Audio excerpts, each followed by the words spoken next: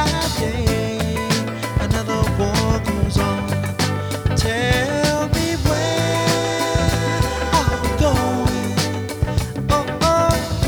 What's the future show? Yeah, where are we going? Where are we going, people? Hopefully we're going to the winner's circle this weekend because it's week 16. And welcome. Obviously, if you're here, you must have won last week, which means you are playing in a final this weekend. Congratulations. I'm playing in a couple myself. Four leagues I got a chance to win this weekend. So I was hoping for more. I was hoping I'd be in about 7 finals, maybe even 8 2 weeks ago. But had a rough wild card round. Lost some of my buys that I thought I was going to have in week 13.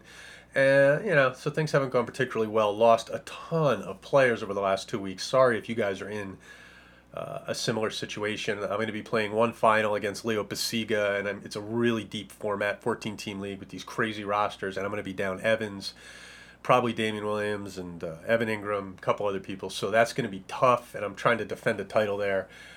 In 2 of my finals, I'm going up against Jim Hackett. So that's going to be interesting. My partner looking to steal my action in 2 leagues, and he's going to have the edge in both of them, unfortunately. I will be without Chris Godwin and Dalvin Cook, among some others, in one league where I'm trying to go for the 4th straight title. It's going to be brutal watching that one go down. And then in the Beantown Brawl going up against Hackett, and in that one, lost Rashad Penny and might be without Jacobs this week, so that could end up being tough too. But it's better to be in finals with perhaps less than 50% odds than to not be in finals. So we know there are other scenarios and they are worse. So overall, I'm pretty psyched about this week. Definitely going to be doing the normal DFS workload as well. And one quick note, I've been trying real hard not to hammer this constantly, to be, putting it at the beginning and end of the podcast and just like making this all about money. But for Rotobond to continue, we're going to need support from our readers and our listeners.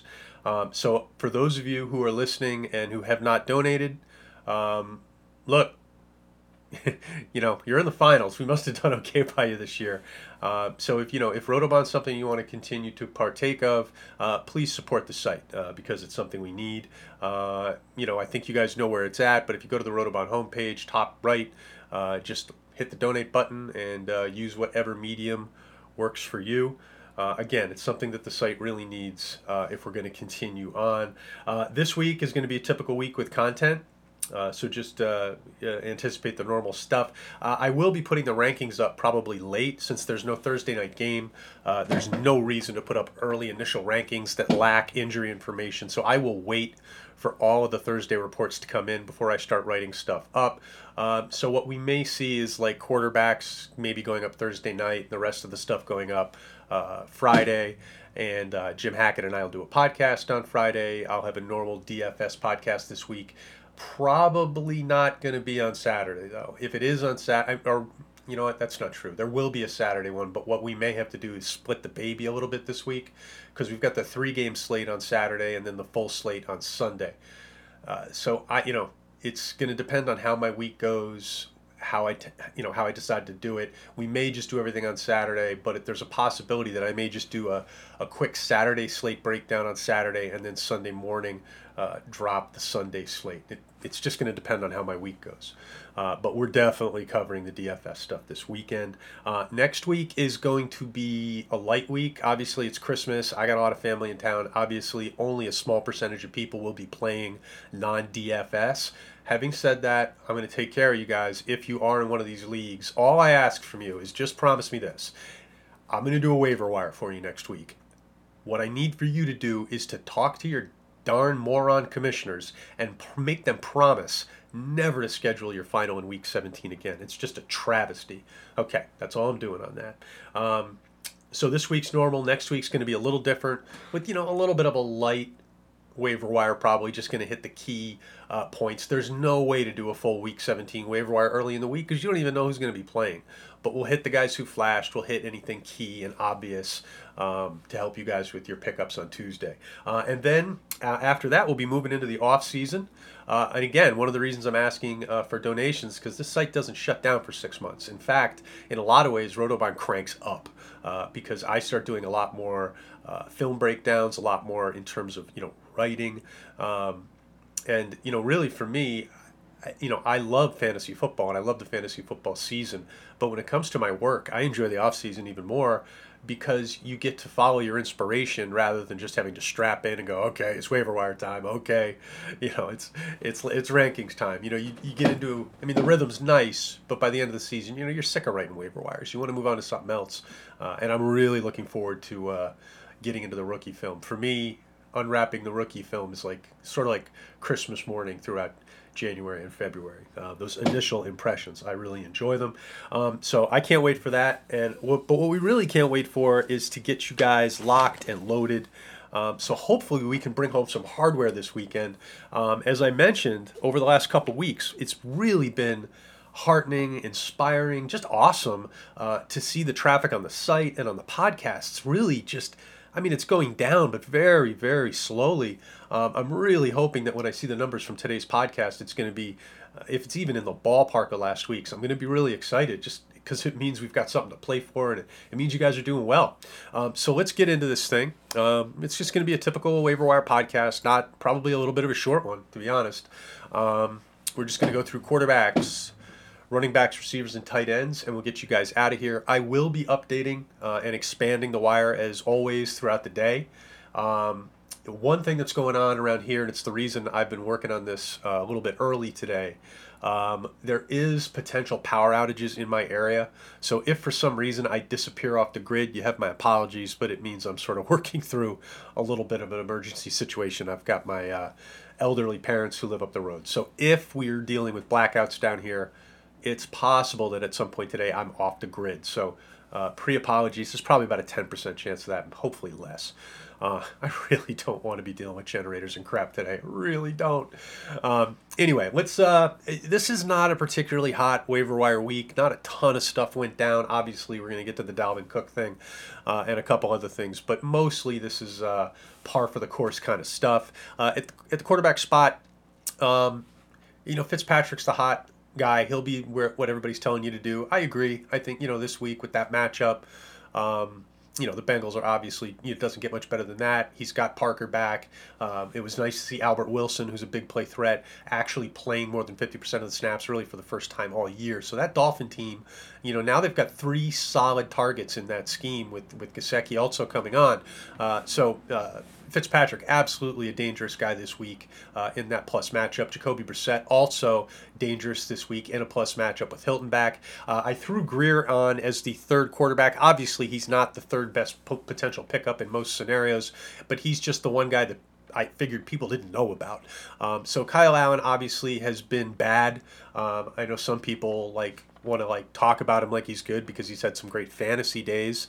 But he's a bad quarterback. He's not good, not NFL caliber. The idea that people are talking about him as being better than Newton or being next year's starter is it's comedy. It's just fucking stupid. Now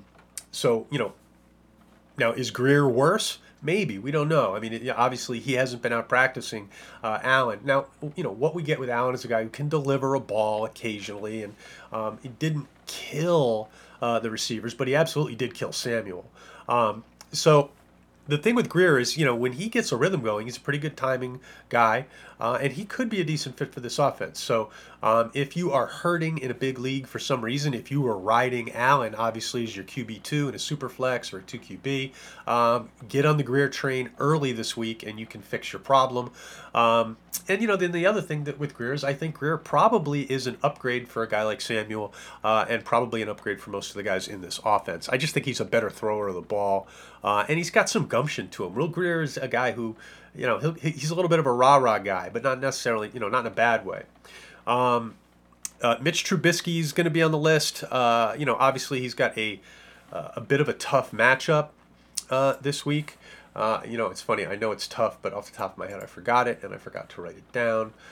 So we're just going to go and confirm that I'm correct. I know it's not a great matchup, but let's get the matchup right. I want to say it's against Green Bay, but for some reason, I'm doubting myself. Actually, I think Green Bay was the last one. Yeah, they're home which is good, against the Chiefs, obviously, which is good. So Trubisky's been bad in high-profile national games, I guess, with the exception of Thanksgiving. But home in a game like this where Kansas City is definitely, and I think, going to put up plenty of points against Chicago. They're not going to run because Hicks is back in the center. So it should be, a passing attack, which should keep, the clock from moving too quick. I like this game for its shootout potential. Not necessarily, but it could happen. So Trubisky, if you're hurting and you need an upside play at quarterback, you could do worse, Sam Darnold's another option. Don't like the matchup. Obviously, the Jets are going to be locking horns with the Steelers. So you really, if you can avoid really any Jet players this week, Robbie Anderson, you name it, probably good players to avoid. Now, is Robbie a viable, third receiver flex? Sure, absolutely. But, if you're looking for typical end of the season, big game Robbie, the odds of it happening against this Pittsburgh defense when they're going to be all over Darnold. So just the Jets getting the ball downfield is going to be tough. Forget about actually making connections. Just getting the ball downfield is going to be tough. So I would be careful with Darnold this week, but he's viable if you need him. Same thing with Gardner Minshew. The Jaguars are going to be at Atlanta. There's nothing scary about that. The Giants quarterbacks, we don't know which one is going to be playing, but once we know, I think they're an ad. Maybe if you're really hurting in certain formats, you could just try to roster both Giants and then just play the starter, whoever that's going to be. I think it'll probably be Eli, but they're talking as if Jones could play again, so it's just something to pay attention to.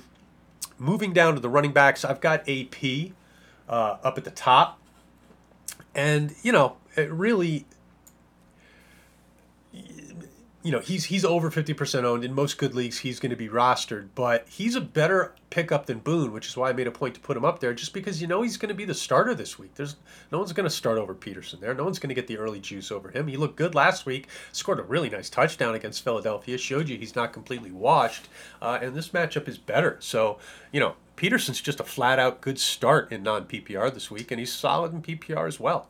Now, Mike Boone's got a ton of upside, but, there's from what I can figure here, that sounds like there's about a 30-40% chance that Dalvin Cook can get ready by Monday. Then you probably have a 50% chance that Alexander Mattison could get ready by Monday. So what are the odds that Boone is running as the unopposed starter? It's probably, I think the odds on him being the guy is less than 50%. So Boone's an excellent guy to take a chance on, no doubt, but the odds on him hitting for you, I think aren't great, whereas Peterson, he's going to play. Kerryon Johnson, soon we'll probably have word on him. I may update his thing today. If he's locked in, it looks to me like he's probably like 80% to be their starter this week. So he's another obviously really good option for 1 week. But look, with Kerryon, we don't know if he's going to be on a snap count, any kind of limitation. He hasn't played in a long time. The Lions don't have anything to play for. So there's problems with Kerryon Johnson as well. Boston Scott, he's been on the waiver wire now for a couple weeks. You guys know I love Boston Scott. He is not going to get the gig we were hoping maybe last week because, quite frankly, I think he's a better inside runner than Sanders, as I mentioned. But Sanders ran well last week. He's bigger. He's stronger. They put a lot of investment into him. So, there's nothing going to flip here. But having said that, it was, I know Scott played a lot. I want to have the exact numbers here. So I noticed them on the field together. I'm not sure exactly how much of that there was, but it's obviously really encouraging. Miles Sanders, 71% of the snaps. Scott, 45%. So they were using him doubled up here and there. Obviously, the problem here is if Jordan Howard comes back and plays this week. They've been letting this guy practice with a non-contact jersey for a long time. I think that's a less than 50% proposition with Howard. So, Scott could be a guy, particularly in large PPR formats, who could help you a little bit. Okay. Who's next? DeAndre Washington, that's an obvious one. Look,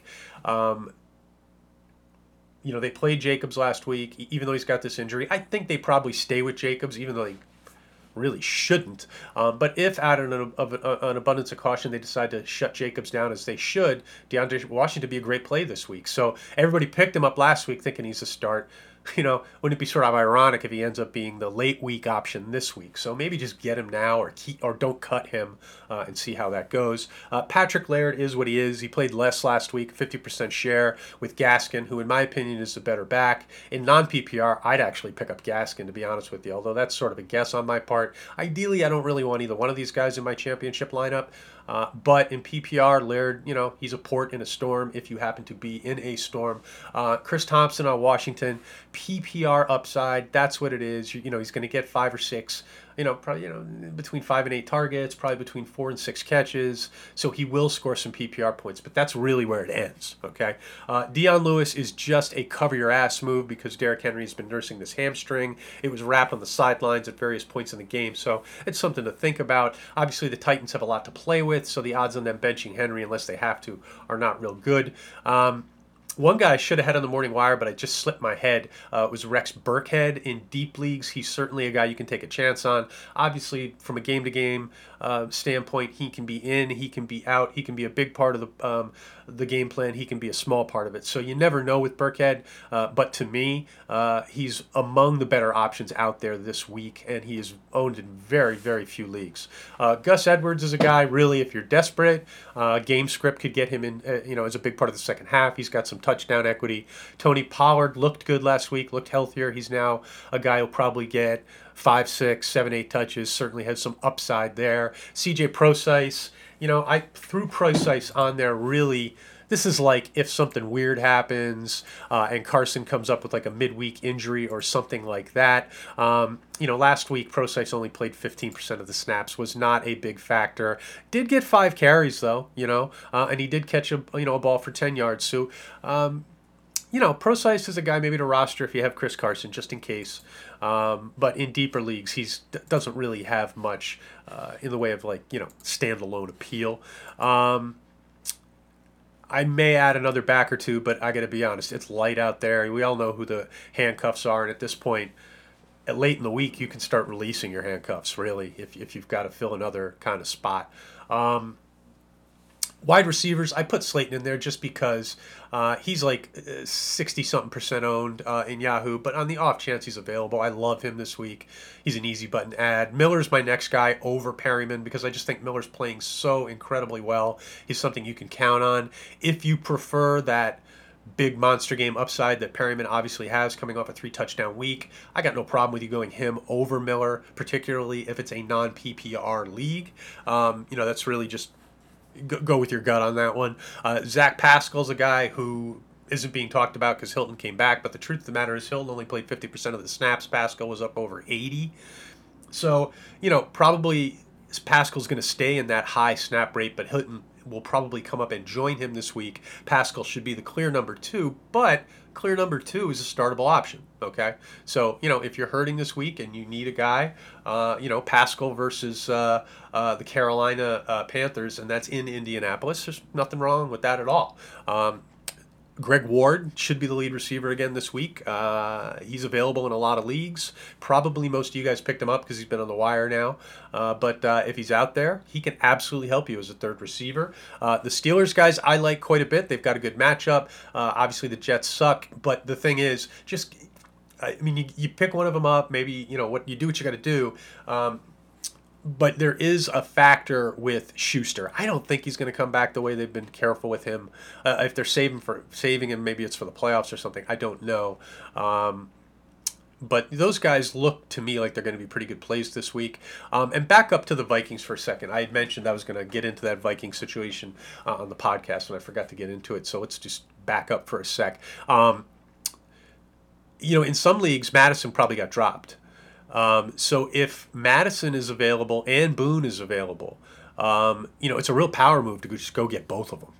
I think Cook probably doesn't play because they've already made the playoffs. So unless they really think Cook is okay, obviously Minnesota wants to win this game because they're competing, conceivably for a bye. They're not out of it. So, it's a game they want to win, but they've also already qualified for the playoffs, and, these other running backs are good. So I think Cook is probably a 70% shot that he's not going to play.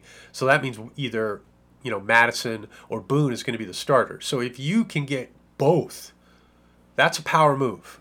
So, if you're sitting there with a money advantage over the person you're playing and you can get two players before they can get one, if it's like a fab situation, yeah, set up your bidding to get Boone and Madison. And now you really have something special for championship week, and that's particularly special if you're not a Cook team. Okay, let's scroll back down to these receivers. Slayton, we talked about. Miller, we talked about. Perryman, Pascal, Ward. Cole Beasley, obviously not a guy we want to play this week, but he's got a shot to score against the Patriots. He's going to get one-on-one coverage. He can beat anybody in one-on-one coverage. Albert Wilson, it was so nice to see him playing with a big snap rate. He's up there around 80%. So he's a guy definitely is worth, I think, a flex play in most leagues this week. Guys, I will be considering adding to the final wire. I don't know how much of this I'll get around to, but Chris Conley and Keelan Cole, depending on the return of Shark. So that's important. That's one to watch throughout the day. If we find out that Shark is a long shot to play, then both Conley and Cole are guys we can pick up. If it looks like Shark's going to return, Conley goes down to a flex level play instead of like a light wide receiver 3, and Cole goes pretty much off the board. Randall Cobb's a guy you could consider if you're hurting. So's Danny Amendola. Shout out to Hacksaw by saying Amendola was a play last week. He ended up doing some things. A guy I totally overlooked on this morning's wire, my bad, is John Ross, who's available in a fair amount of leagues and who's got a good matchup this week against Miami. Now, Ross didn't play a ton last week, or he didn't do a ton. I think his snap rate was around 50. While we're here, let's just double check that. But I know for me, I may have to play Ross in a league. It's brutal, but I might have to do it. So yeah, Ross only played 25 snaps last week. That's 38%, but it's his first game back.